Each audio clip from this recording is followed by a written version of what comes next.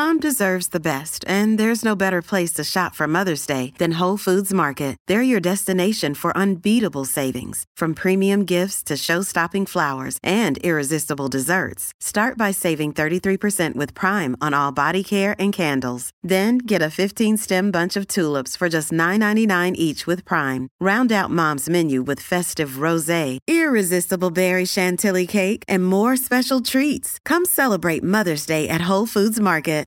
Currently, there is a war being waged in America. It's a war that you probably don't know much about. It threatens our sovereignty, our economy, our individual rights to life, liberty, and the pursuit of happiness. It is being waged by corporations and the elites all across the world. And the effects of this war can already be seen in places like France, Ireland, and the Netherlands. It is not the war of free speech. It's not the war against religion. Believe it or not, it is the war on beef. Using climate change as a shield, this war seeks to control all food production. Major players, including politicians and mega corporations, all at the expense of the small American farms and the small farms all around the world. One rancher has been speaking out about this for quite some time. He's here to talk about what you can do to stop it. He's a cattle rancher that believes in private property rights. He is the committee chair of RCAF USA. His name, Shad Sullivan. Before we get to Shad, when you are faced with a situation where you might have to shoot somebody in self-defense, God forbid this ever happens, in defense of your family, you have to make a decision like this fast. Are you willing to face the legal consequences? Are you willing to shoot that person? Does it call for it? Do you have it right? The legal consequences, the moral consequences are overwhelming. I carry a gun, so I feel comfortable that I can make that decision. But I wouldn't mind it sometimes having something that maybe is less than lethal to start with. And the pepper spray, whatever. I want to introduce you to the Byrna Launcher. It is the best non-lethal alternative that I've ever heard of. It's legal in all 50 states. No permits or background checks required. It can be used by all ages over 18. And it has powerful deterrents like tear gas and kinetic rounds. 60-foot range. One shot can take out an attacker out of the game for about 40 minutes. I don't know. I think you'd be safe. Byrna, BYRNA.com/Glenn. Get 10% off your purchase now. Check this out. Byrna, BYRNA.com/Glenn.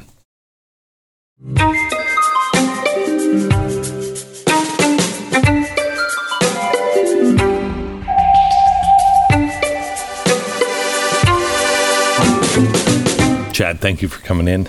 Thank you. My pleasure. I appreciate it. Yeah. You wrote an amazing letter that I think was so well thought out and talks about what people are facing.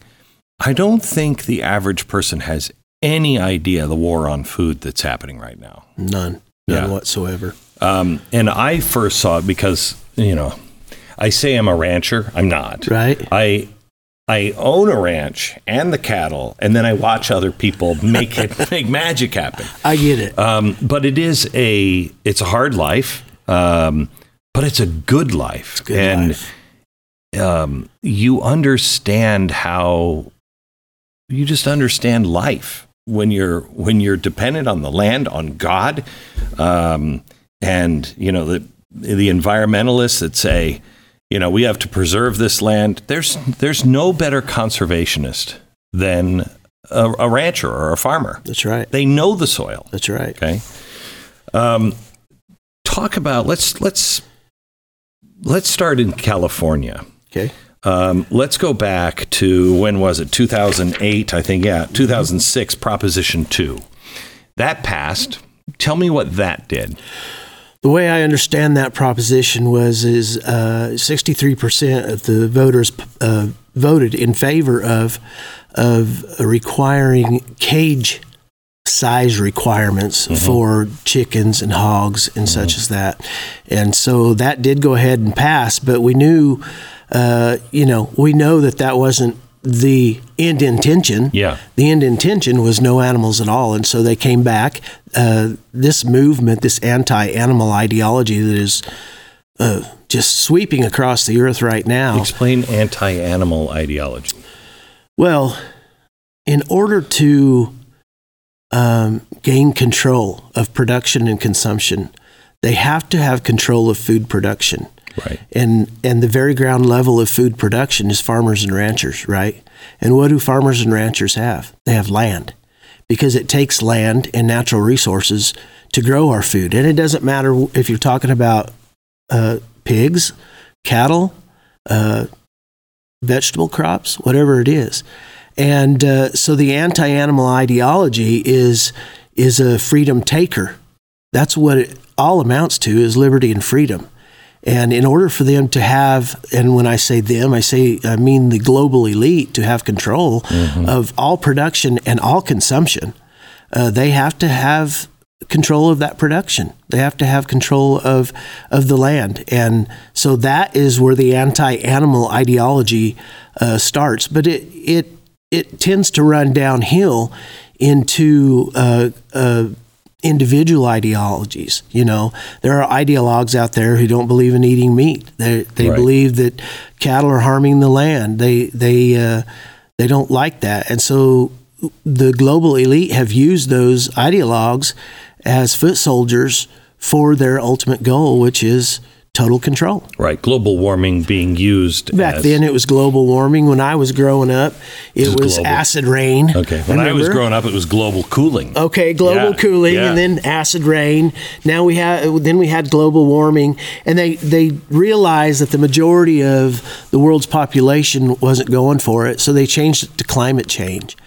And this movement has been in the works for generations, but it's increasing because of our ability to learn. The internet. The Bible talks about all of this. Yeah. And the days that we live in. So it's gaining like fire in certain ways, and I see Americans starting to wake up and say, there's something not right about this. And so But the hour is growing late. Yes. Really late. It's very late. So California just passed Proposition 12. Right. And if I'm not mistaken, didn't Massachusetts also pass something like this? I don't know about Massachusetts, but they tried it in Oregon. They tried it in Colorado with the Pause Act that would make, any kind of action. If I needed to palpate a cow or pull a calf out, they made that a felony. They tried to make that a felony. It did not pass in Colorado, and I can speak for Colorado because that's where I'm from originally, only because we are a one ballot initiative state. So we can only have one question on the ballot, and they had two. And so it did not get out of committee.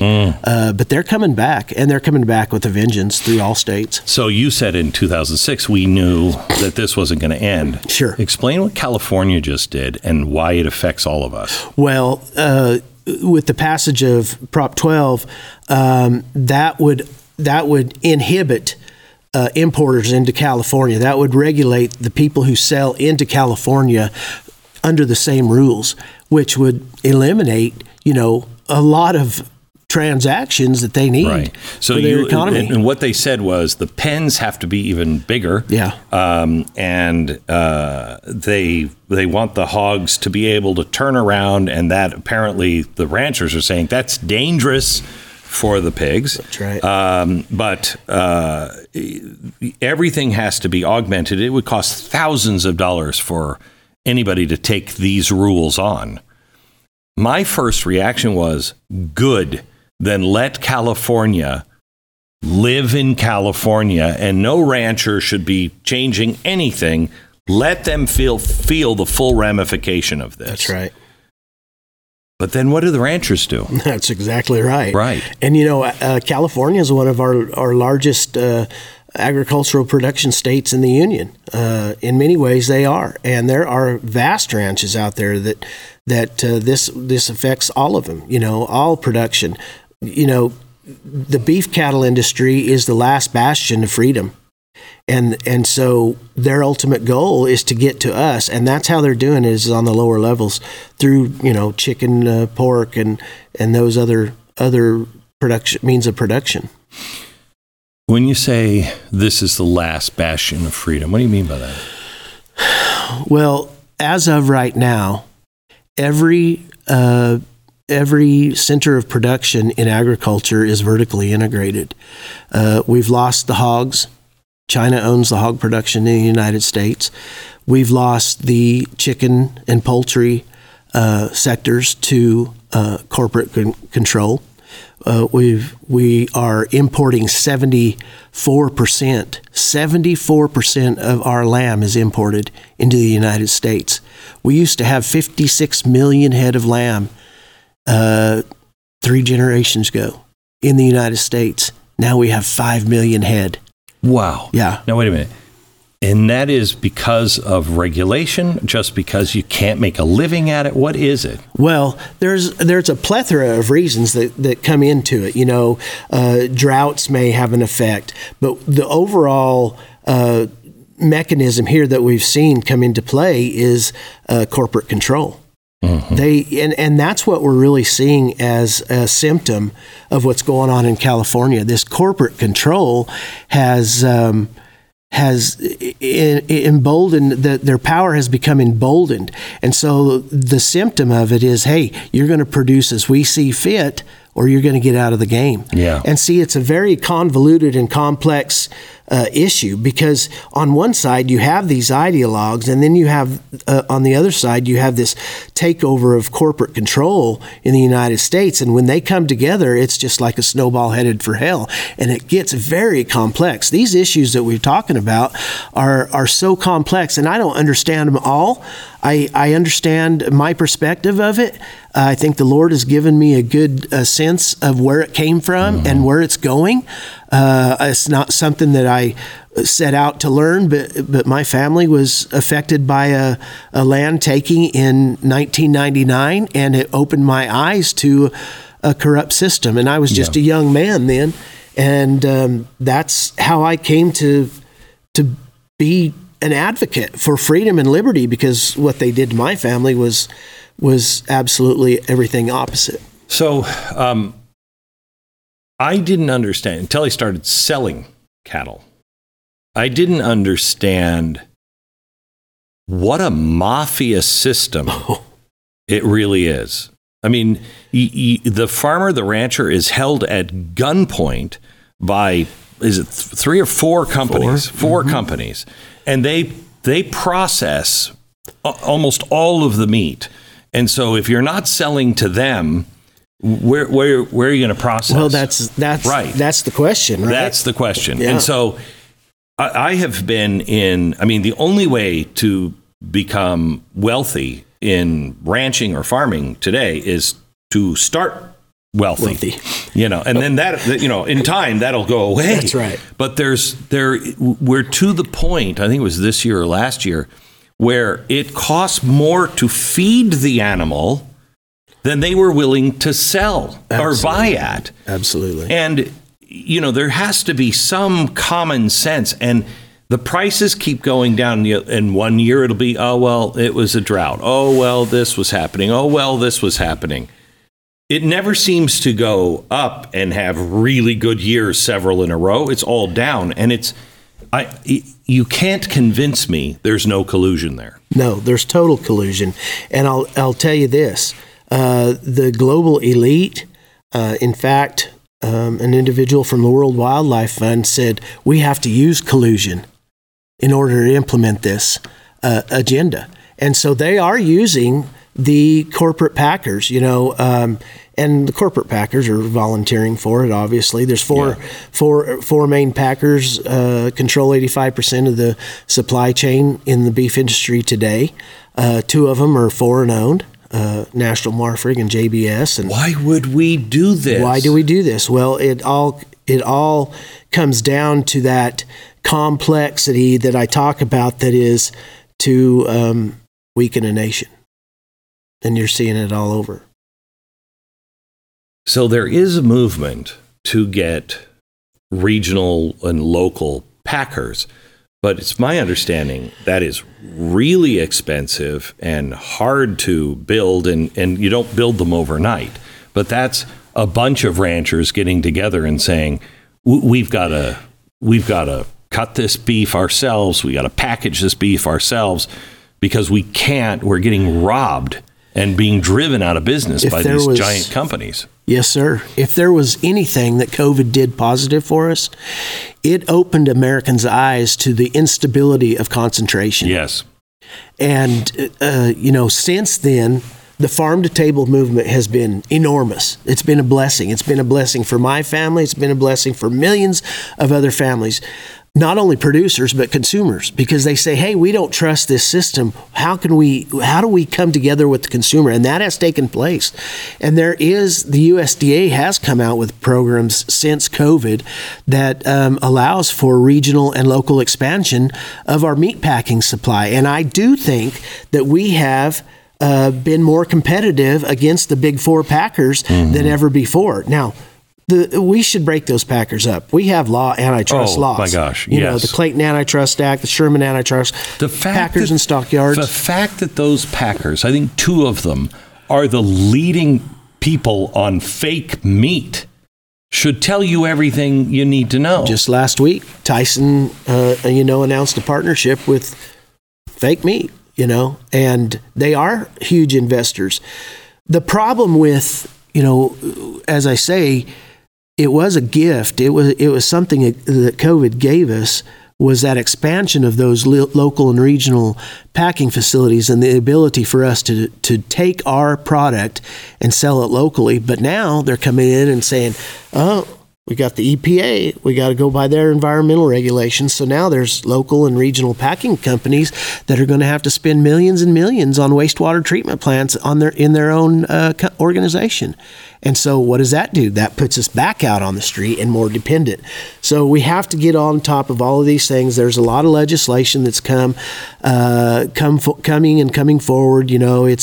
It's a farm bill year, hopefully, and there are good things happening, but it's because of a small group of people saying we cannot, our country cannot sustain, and I hate that word, but it's a word, it's been stolen from us, but we cannot sustain what's going on.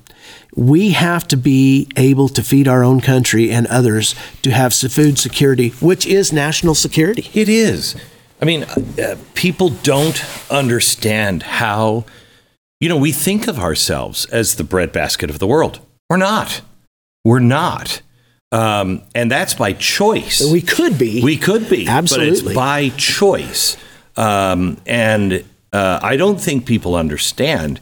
I said this a few years back when I first came on with, ESG and the World Economic Forum and what they were talking about in Agenda 21 at first. Now it's Agenda 2030. Millions of people will starve to death all over the world. I mean, it will be the worst famine in human history if these people get their way. Overnight. Yes. Overnight, because what people don't realize is there are so many facets to getting this food across the country. Here we have an attack on our energy supply. What does energy do for Americans? Everything. You look around this room right here, we cannot live without oil. Every single thing. We cannot live without those truckers. Those truckers are a huge part of our operations. They shut down for one day. I'm telling you, store shelves go empty overnight. We have no idea. They are restocked. I think the average is 3 to 5 times a day. They're restocked. Wow. I mean, people don't understand how fast this can go away. During COVID, I went up to my local bigger grocery store, and they have a beautiful meat aisle, and it was empty. And I said, well, what do you guys do here? And they said, well, we stock it at 6:30 in the morning, and everybody's figured out that the shelves are going to be empty by 7:30. It's empty. They did it once a day. Unbelievable. It was unreal in America that we would have, during that COVID issue, that we would have people in bread lines. Yeah. In America. that we would be destroying our harvests in America, the land of plenty. And that's something that kind of got me going. And I was like, this isn't the way it's supposed to be in our country. And this is all coming from elites. 85% of elites and super elites. Super elites are ones that went to Ivy League colleges and have a doctorate. The elite are making $150,000 a year. They've gone to college, have one postgraduate degree, and they're involved in the companies or countries. They just did a poll on those people. 80+% say that Americans should not be allowed to eat beef or meat of any kind. 85%. I think people would be shocked to know that our world, and I don't think they actually mean it. Otherwise, why is Zuckerberg building a ranch where he's feeding his cows macadamia nuts? Well, we have to remember what Klaus Schwab said in 2023 at Davos, and he said, you will enjoy meat as a treat. Yes. But not for sustenance. And we know beef is really the only animal that can provide total and 100% sustenance to human life. These elite that you talk about, I hearken back to my dad. He's gone now, but he was a self-made rancher, started with nothing. And I can say this because this is our business, but we did it with cattle, and it was hard. And we're not done doing it. But he always, on his deathbed, we have an old bunkhouse sitting out there, and that was the original homestead house. And in the last days of his life, I'd take him, wheel him over there, and I said, Dad, what are we going to do? And he says, son, we'll never change America till they sit in the dark, cold and hungry. And that's the truth. And he came from a place of suffering, so he understood that. But I think about these elites that you talk about, and I think about them at the same time. I think about all those people in those temperatures pulling calves and breaking ice up in the northern tier last week. I think about somebody on the side of a road with a flat tire. Those elites couldn't even change a flat tire. They couldn't do the most simple things that require real life. And here they are, demanding and dictating how we're going to produce and consume, not only in America, but across the world. But what you're seeing in Germany, in Ireland, in the Netherlands, that's coming here. We're on the cusp of it. People don't understand. Netherlands, that is the breadbasket of Europe. The biggest exporter of agriculture products. Right. So you shut the Netherlands down and Europe begins to starve.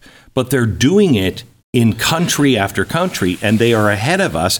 And most people in America see these, farmers, and these radical farmers, as they're called. They're not radical. What are they asking for? Under the UN rules, they regionally and incrementally push that ideology. And that's what you're seeing happen in the European Union. And they use it in the African Union. The only reason they haven't started it here, and they have started it, but they haven't won, and we're not going to let them win, is because the American cattle rancher owns his land. We have a constitution that guarantees property rights, and that is the foundation of everything. That's the only thing that's going to protect us. Because that's what's happening in the Netherlands. That's exactly taking that farmland away. They're taking that farmland away, and we have to get on board and understand that our founding fathers and their creation of this living document we call the Constitution of the United States is the only way we save this country. And we save it through private property. And private property, it doesn't have to be land. It might be your coat. It might be a gun. It's whatever allows you to put food on your table. That is the foundation of what we're talking about. All of these issues that we talk about, and it doesn't matter if it's in the ag industry, the beef industry, oil, energy, all of it. Everything we talk about goes back to liberty and freedom. Are we able to produce it the way we see fit? I want to talk to you about Relief Factor. Are you in pain, Boopy? You can come and let me kiss and make it better. No, that's creepy, really. Creepy. Let me tell you how you can get out of pain. Possibly. 70% of the people who try Relief Factor go on to order more month after month. It is something that I tried years ago, never thought it would work. but it did. It broke the back of my pain. It's a daily supplement that helps your body fight that pain by fighting inflammation. 100% drug-free, developed by doctors just to help reduce or eliminate pain through reducing inflammation. Over 1 million people have tried Relief Factor's Quick Start. Would you try it? 70% of them go on to order it again and again. See if it can help you. Try their 3-week Quick Start Kit, $19.95. Comes with Relief Factor's Feel Better or Your Money Back guarantee, so give it a try. You don't have nothing to lose. ReliefFactor.com. 800-4-RELIEF. 800-4-RELIEF. ReliefFactor.com. Talk to me about NACs, National Asset Corporations. Thankfully, it has been withdrawn. The application has been withdrawn by the New York Stock Exchange, but I don't think that's the end of it, because this is the loss of land and rights. Yes. So talk about what that is. The natural asset companies, the New York Stock Exchange petitioned the Securities and Exchange Commission to create what they call natural asset companies. And they are so convoluted and so complex, it's hard to understand. But the basic is they would take control of our natural outputs. In other words, they would monetize and quantify our air, our water, anything productively tied to the land. And so at the end of it, in the beginning of it, it would affect really state and federally owned lands. Those lands that have been given over to conservation easements. Private lands, you could enroll your private land into it, but the gist of it is the end result is they take control of the management of those natural outputs, and then they can dictate how you produce on that land. Right. You could be a cattle rancher, and cattle farts apparently the bane of everybody's existence. Right. And they can come buy the air rights, assets. That's right. And say, you are polluting too much. We need clean air here, and basically shut you down. That's right. Because they have under this rule, the rules of management would have to follow sustainability. Right. And so what is sustainability? It's what I've been talking about all day here. It's consumption and production control. That's all it is. When this is a global move to take possession of our lands, these are land grabs, and it didn't start here. Mm-hmm. I mean, we have national heritage areas. I was part of an organization that defeated one in southeast Colorado in 2014, and the only reason we knew about it, Glenn, was it was leaked from the National Park Service to an individual. They weren't going to tell us about that. You have conservation easements that people are going into, farmers and ranchers are going into under the guise of protecting their future rights on these lands. That's not what it's doing. It's giving their future rights away. They're the last owners that have productive principles, not the future. I know. I'm afraid. I live in the middle of a national forest. I have 1,100 acres in the middle of a national forest.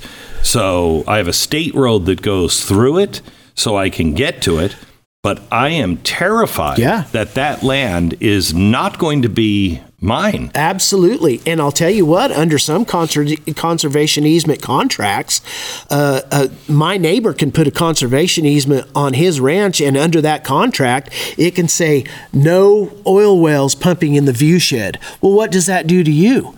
It ends up kicking you out because nobody's going to come drill for oil on your land. They make all of these very corrupt principles, and they hide them in these contracts.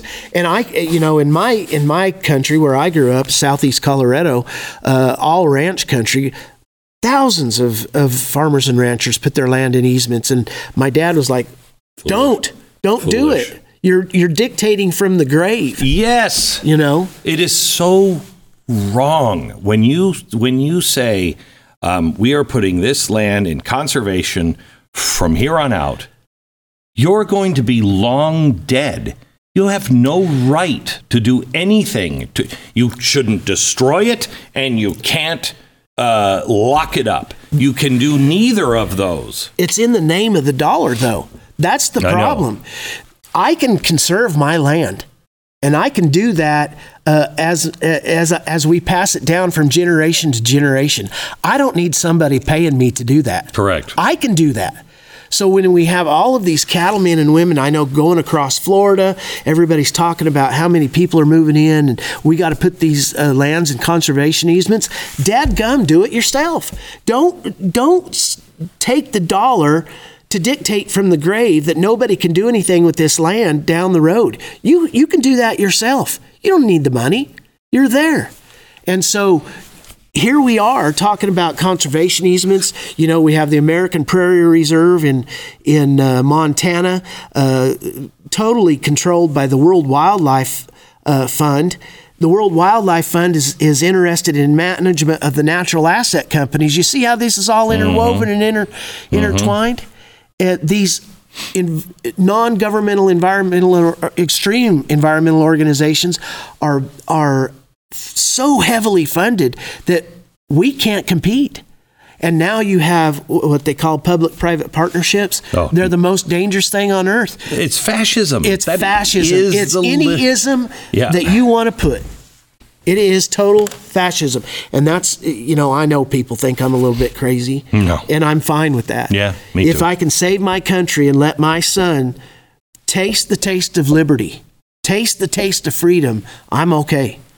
Because what's happening, it's 2 + 2. You don't have to be a smart man. I'm not a smart man. I saw what was happening back in 1999, and then we come in about 2010, and they start talking about the Global Roundtable for Sustainable Beef. And when I hear global, and I knew that they were stealing the word sustainable, I knew we were in trouble. And I'm telling you, our trade organizations have signed on to the sustainability model. Mm-hmm. And they did it without knowing what true sustainability meant. There's only one sustainer, and it's not the global elite. We are in trouble, and I'm telling you, they're pushing since the delineation of the natural asset companies. They're coming out stronger than ever. They're pushing for global control through sustainable development, and it's not good. What should the average person do?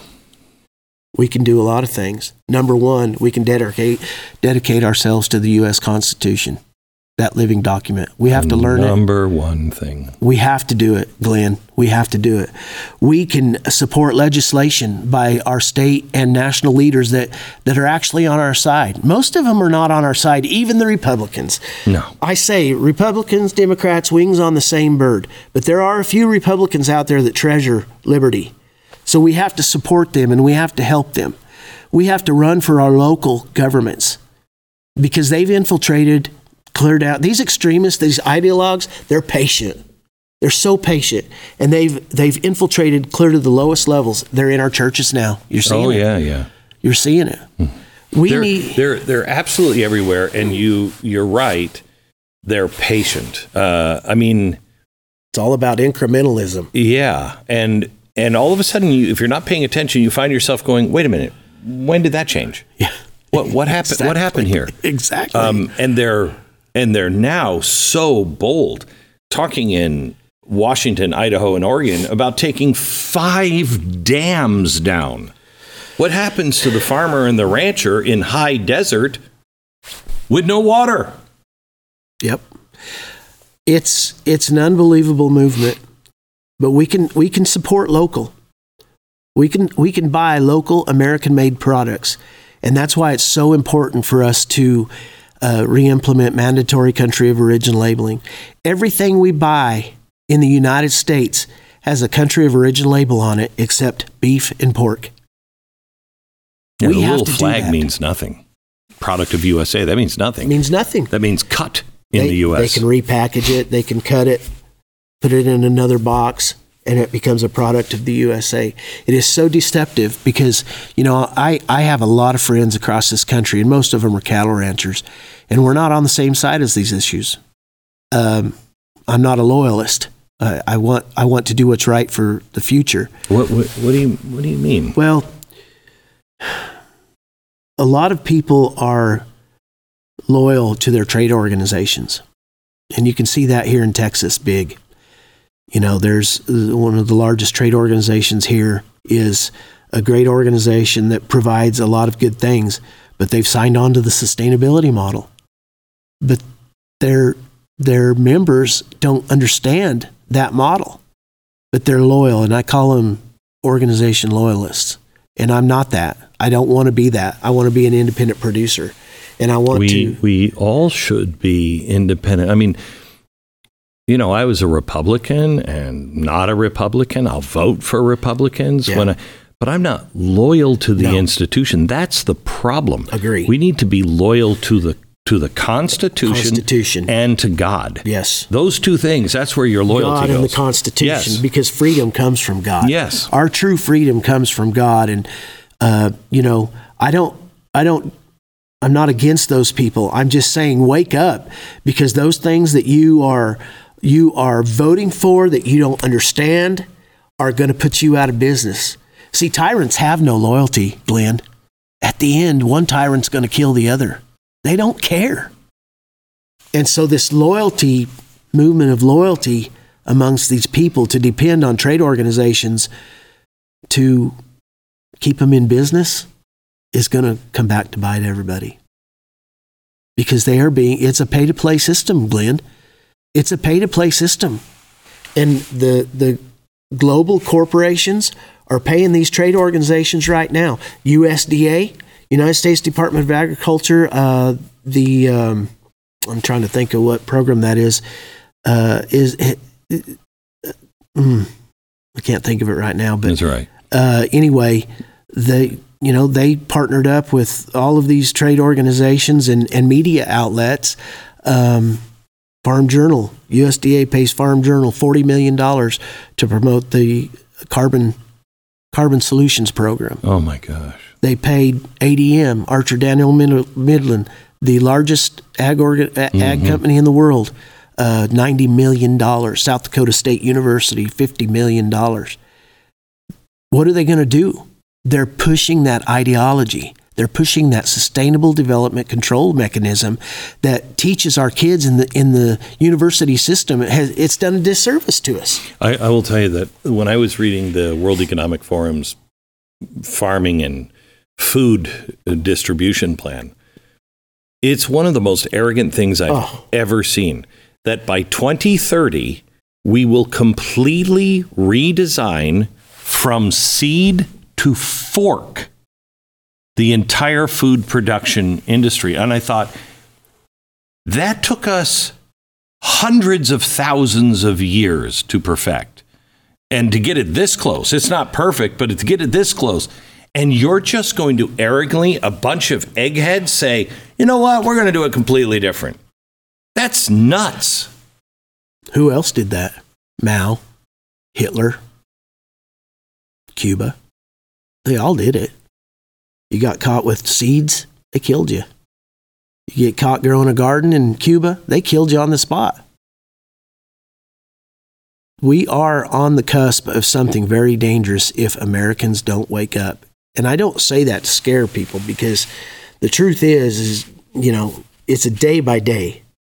I say it because independent production, independent consumption, independent thought is so important, especially right now. Tell me about the mRNA vaccine Bill Gates wants to give all the cattle. Well, I don't have a lot of knowledge on that. I know there was one state that had a bill presented that would try to stop that.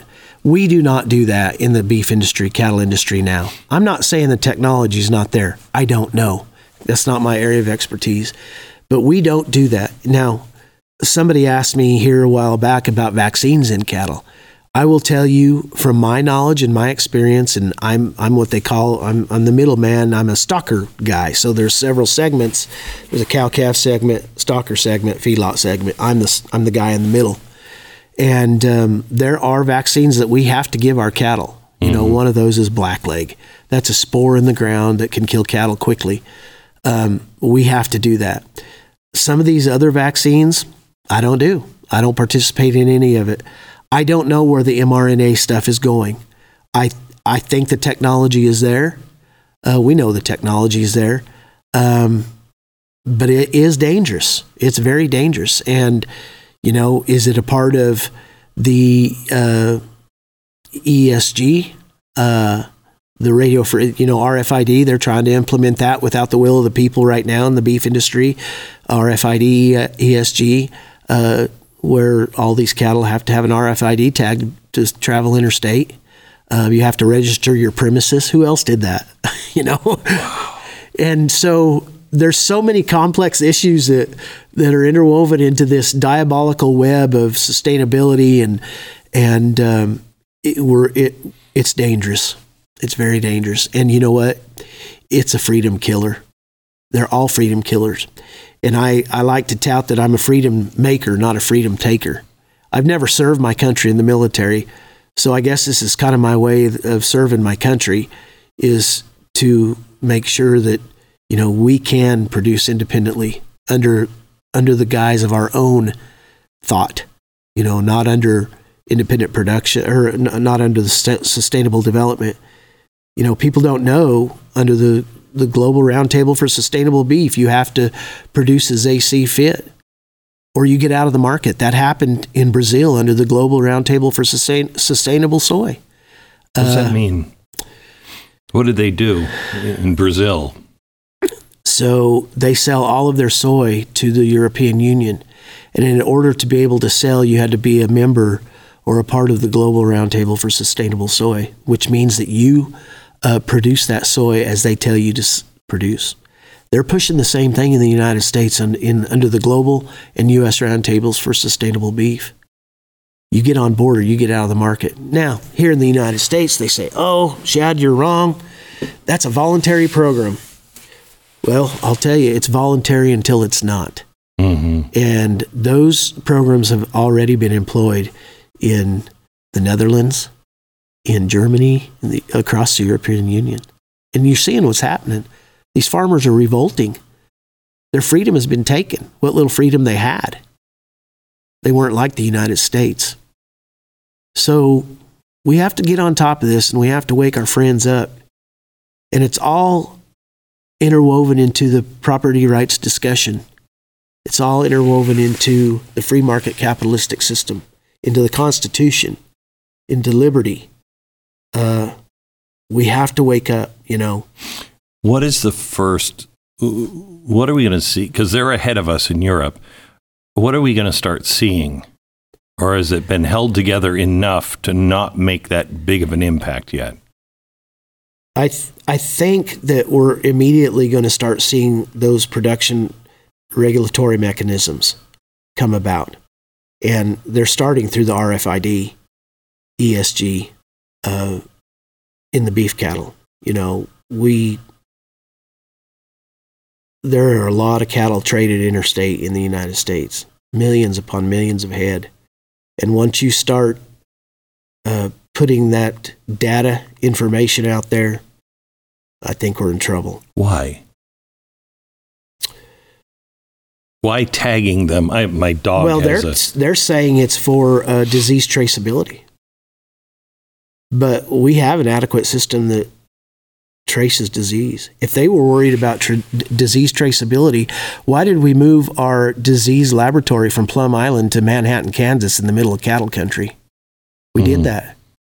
Foot and Mouth has escaped that laboratory off of Plum Island, off the coast of New York, before, dissipated out in the ocean. But we've moved that laboratory that contains all these deadly diseases into Manhattan, Kansas, right in the middle of beef cattle country. Are you kidding me? It's not, all of this is not if, but when. They have to take control somehow. And that's what this is. Data mining, all of it, Glenn. It's all so convoluted and confusing. I hate to think about it. I know. I know. I've been doing this for a long time. I know you have. I know. You see with your brain and not with your eye. Our brain constantly senses what's happening around.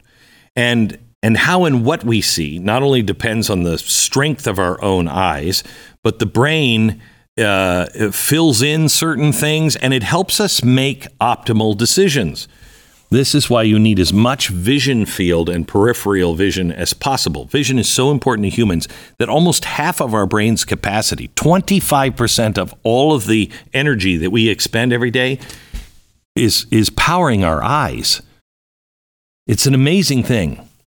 Rodenstock, really well known all around the world. They have come up with what they call biometric intelligent glasses. Your brain will adapt to them nearly instantly. If you've ever put on new glasses and you're like, oh, I got to get used to these, it's instant with this. They feel so natural, relaxing. The way they make the lens, it's like a hot knife through butter. And you'll have a seamless visual experience and visual acuity like you haven't experienced before since wearing glasses. Biometric intelligent glasses with artificial intelligence from Rodenstock. You can find them, only place in America, Better Spectacles. Go to betterspectacles.com/Beck. Schedule your teleoptical appointment. Get your glasses now for 60% off. betterspectacles.com/Beck. Let's talk about labeling here for a second. Grass-fed, I raise grass-fed beef. Me too. But then I sell them, and I know they go to a feedlot. Okay. And now they're eating grain and whatever. And it can still say grass-fed beef, even though at the end they got big and fat and everything off of corn. Yeah. So the label means nothing. It's finished beef, right? That you have to look for. You know, I'm not an expert in that area. I know what I do is I actually finish mine on grass. Southeast Colorado you're able to do that because our grass is so powerful. Mm-hmm. But as far as the labeling of grass-fed, you know, there are supposed mechanisms in there through the organic movement that would supposed to guarantee that. But you know, I question that because isn't corn a grass? Yeah, it is. So can you? You know, I don't know. I don't know. What I'm getting to is like the Made in USA, that label, product of USA. That label means nothing. Nothing. Does organic mean anything? What does organic mean? Well, I mean, if you ask me, the corn is growing out of the ground. We finish them on corn. That's organic to me. Right. You know. Right. So I don't know. I'm not an expert in that. So there's a new one, low carbon meat. What is that?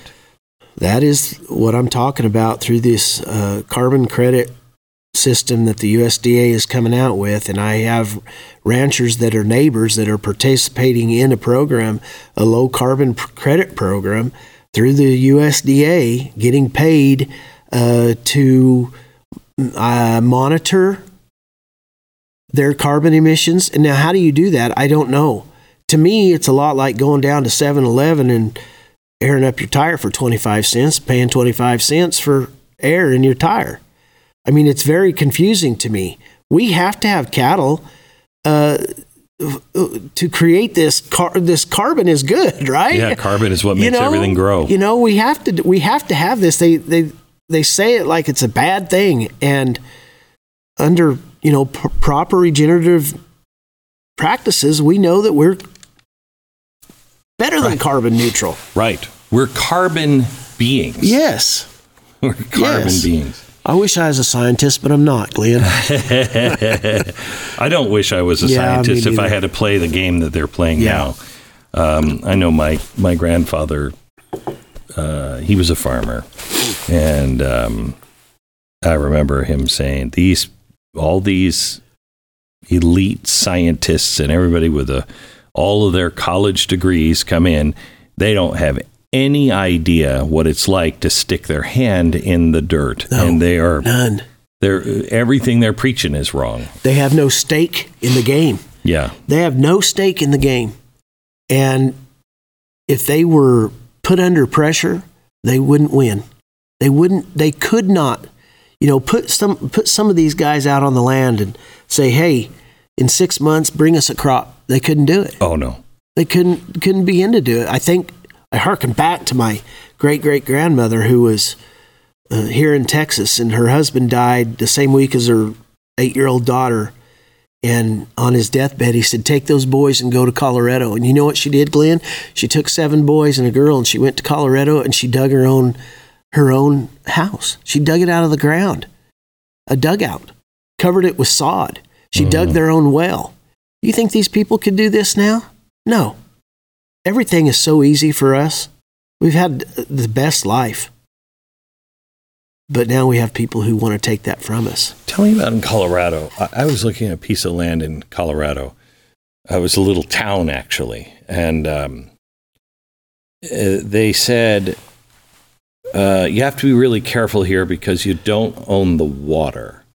And I said, well, what does that mean? Yeah. And they said, well, in Colorado, even the water that falls as rain. That's correct. Belongs to the state. It belongs to somebody. Somebody but down. Not you. But not me. I can remember when my dad, and this gets into some very convoluted and confusing stuff, but I can remember my dad told me in the 1950s, he says, I remember when they came and stole our water. And I said, what did that mean, Dad? And he said, well, we owned our water under the ground until the 1950s, and the state come in and said, no, that's not your water. You have the right to use it, but it's not yours. They have what they call preemptive rights. And so some of these rights go back to the 1870s. Those people still own their water rights. But over the years, the need for water in Colorado has increased because of the Front Range increase in population. And so in my county, Crowley County, Colorado, they came in 3 different times, and Aurora, Colorado, Denver, bought the water from the farmers that owned it from those preemptive rights. So now when you sell your water rights, it's worth a fortune. That water must go to feed the people, right? So no longer, our county is no longer irrigated. It is now dry land, and there's no farming left. And it became one of the poorest counties in the nation because we sold our water. Some of the older generations kept that water, but any water that is produced in Colorado that flows out of the state belongs to somebody or somebody else. Kansas came in and sued Colorado for their water down the Arkansas and I believe the Republican rivers. I think that was Nebraska, and Kansas won that lawsuit. So now any well that is irrigation well must be augmented. They must keep track of that. Is paid for. You cannot capture your water in the big cities off of your houses. That water must go into a tributary because it is owned by someone else. Water law in Colorado is, if I was a young person, would be a great thing to get into. It is enormous. And I grew up, and my dad told us, he said, kids, water's worth more than oil and gold. He pounded that into our heads, and it is. And luckily we have good water where we're at, but we don't have any water rights. We just have the right to use it. I was walking on a golf course once with I don't play golf, and neither did he. We were just on a golf course. We were walking on this golf course, and he's a multi-billionaire. And he said, Glenn, buy water. Yep. That's all he said. And then he turned around and started walking. I stood there for a second. I'm like, I don't know what that means exactly. And I run back up next to his side as he's walking. I said, why do I feel like somebody who was walking a golf course with Rockefeller Sr.? Yeah. And he said, buy oil. Yeah. And he said, because it is the next oil. But he said something interesting to me. He said, do not be the owner of the water. He said, you will be an oil company. You will be demonized and torn apart. He said, you need to be somebody who is searching for water or purifying water. He said, otherwise, you might as well be an oil guy. Yeah. I can see that. Yeah, water is a huge thing in Colorado. And, here we go again under the America the Beautiful executive order 14008, the 30 by 30, Biden's America the Beautiful plan is supposed to take control of conserve 30% of the land and water by 2030 across the United States, only to be followed up by the UN 50 by 50 resolution. Conserve 50% of the water, the world's water and lands by 2050. Totally changes us. Oh, totally. Let me ask you this. I was at another friend who has probably 5,000 head of buffalo. Wow. And it's an amazing sight. It's an amazing sight. And we were talking, and you could see that one doesn't really look like bison. That one looks more like a cow. Cattle. Yeah. And it's all from the inbreeding of, Sure. And I said, where do you get the pure buffalo to start with? And he said, you don't. And I said, why not? And he said, the government is the only owner of all bison, pure bison. I did not know this. Yeah. And he said, they're Yellowstone, and when they have to thin the herd, we'd take them so we could bring that animal back. And they won't do them. He said, destroy them. They'll destroy them before they'll ever get rid of them. And that, to me, that said something about, and then living next to them as a BLM, they're not good conservationists. They're not good landowners. They're not good for animals. No, they're not. They're absolutely not. They're fork-tongued. That's no surprise to me. I know that if those management skills of those people, I've often questioned, because that's where really my advocacy started, and was watching them try to manage my family. And, what happened to your family? Well, I grew up on a ranch in southeast Colorado. We owned a ranch, but we also leased a big ranch. And back in 1992, my dad decided he would buy that ranch. And so within that parameter, it was fairly large. There was 12,000 acres that belonged to the state of Colorado. And it was in 160s, 320s, but it was unfenced. And so the state came to us and said, hey, if you're going to buy this ranch, we want our 12,000 acres in one block. And we want that block here. And it happened to be over the main water source. And so it stopped the sale of the ranch. And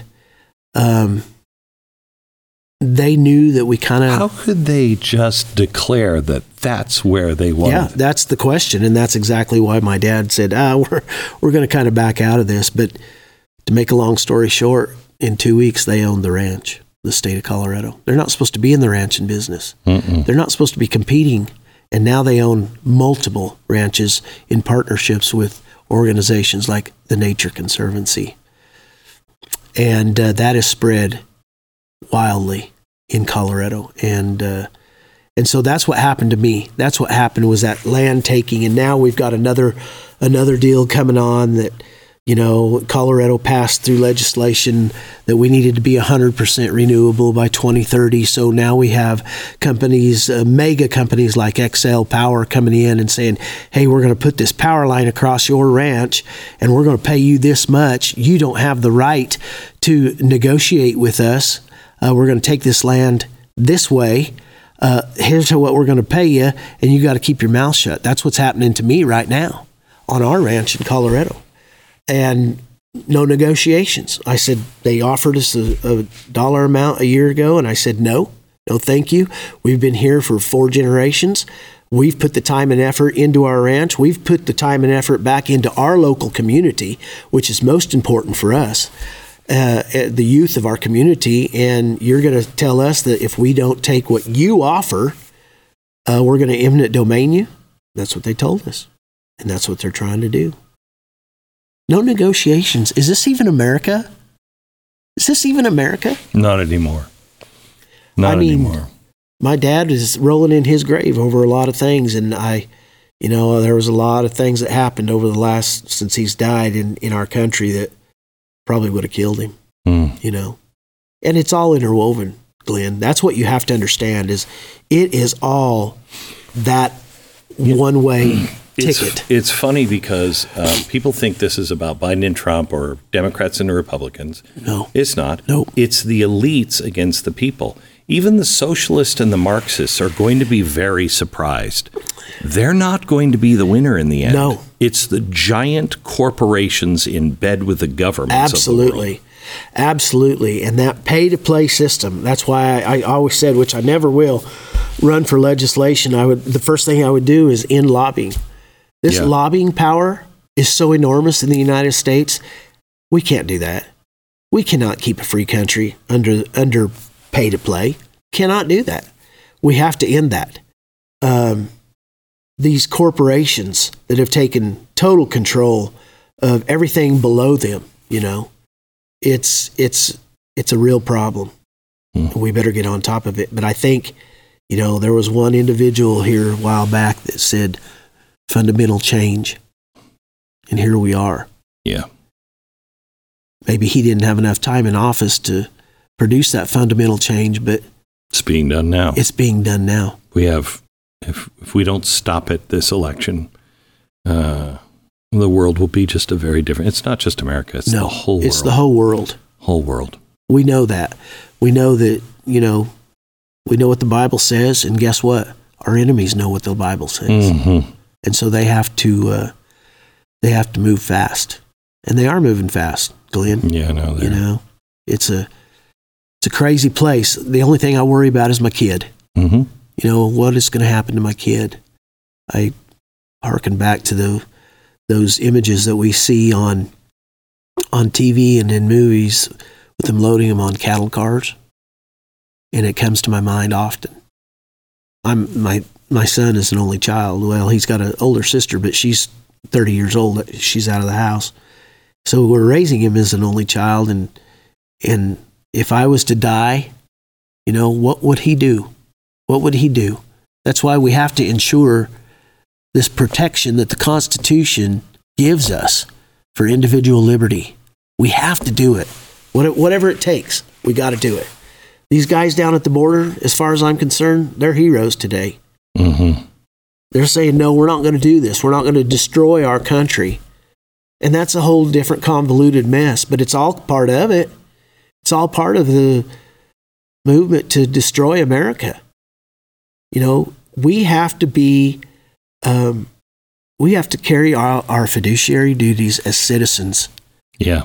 We have to, Glenn. Yeah. And do it in a way, we can be angry, as the scriptures say, we can be angry, but we cannot sin in our anger. There is righteousness in our anger.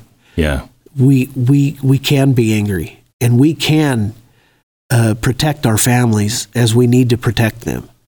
But we want to, if we're going to save America, and that's what ultimately we're trying to do, is save our country. The greatest country on earth. The beacon on the hill. It is everything they say it is. And the blood shed that these men and women, millions of men and women, spilled their blood so we could sit here and talk like this without reprise, hopefully. Yeah. It's a big deal. The good news is we know how it ends. Yes. I don't know what it's going to be like to get to that part, but evil is always conquered, and these rights they belong to him, not to us. Amen. And he's just not going to. I mean, we may lose them, but they'll be found by others someplace else, and freedom will not go away. It just won't. Yeah. Chad, thank you so much. Well, I hope you enjoyed it, and I sure enjoyed the conversation. Yeah, me too. I'm very thankful for you and for your work. Thank you. You're welcome.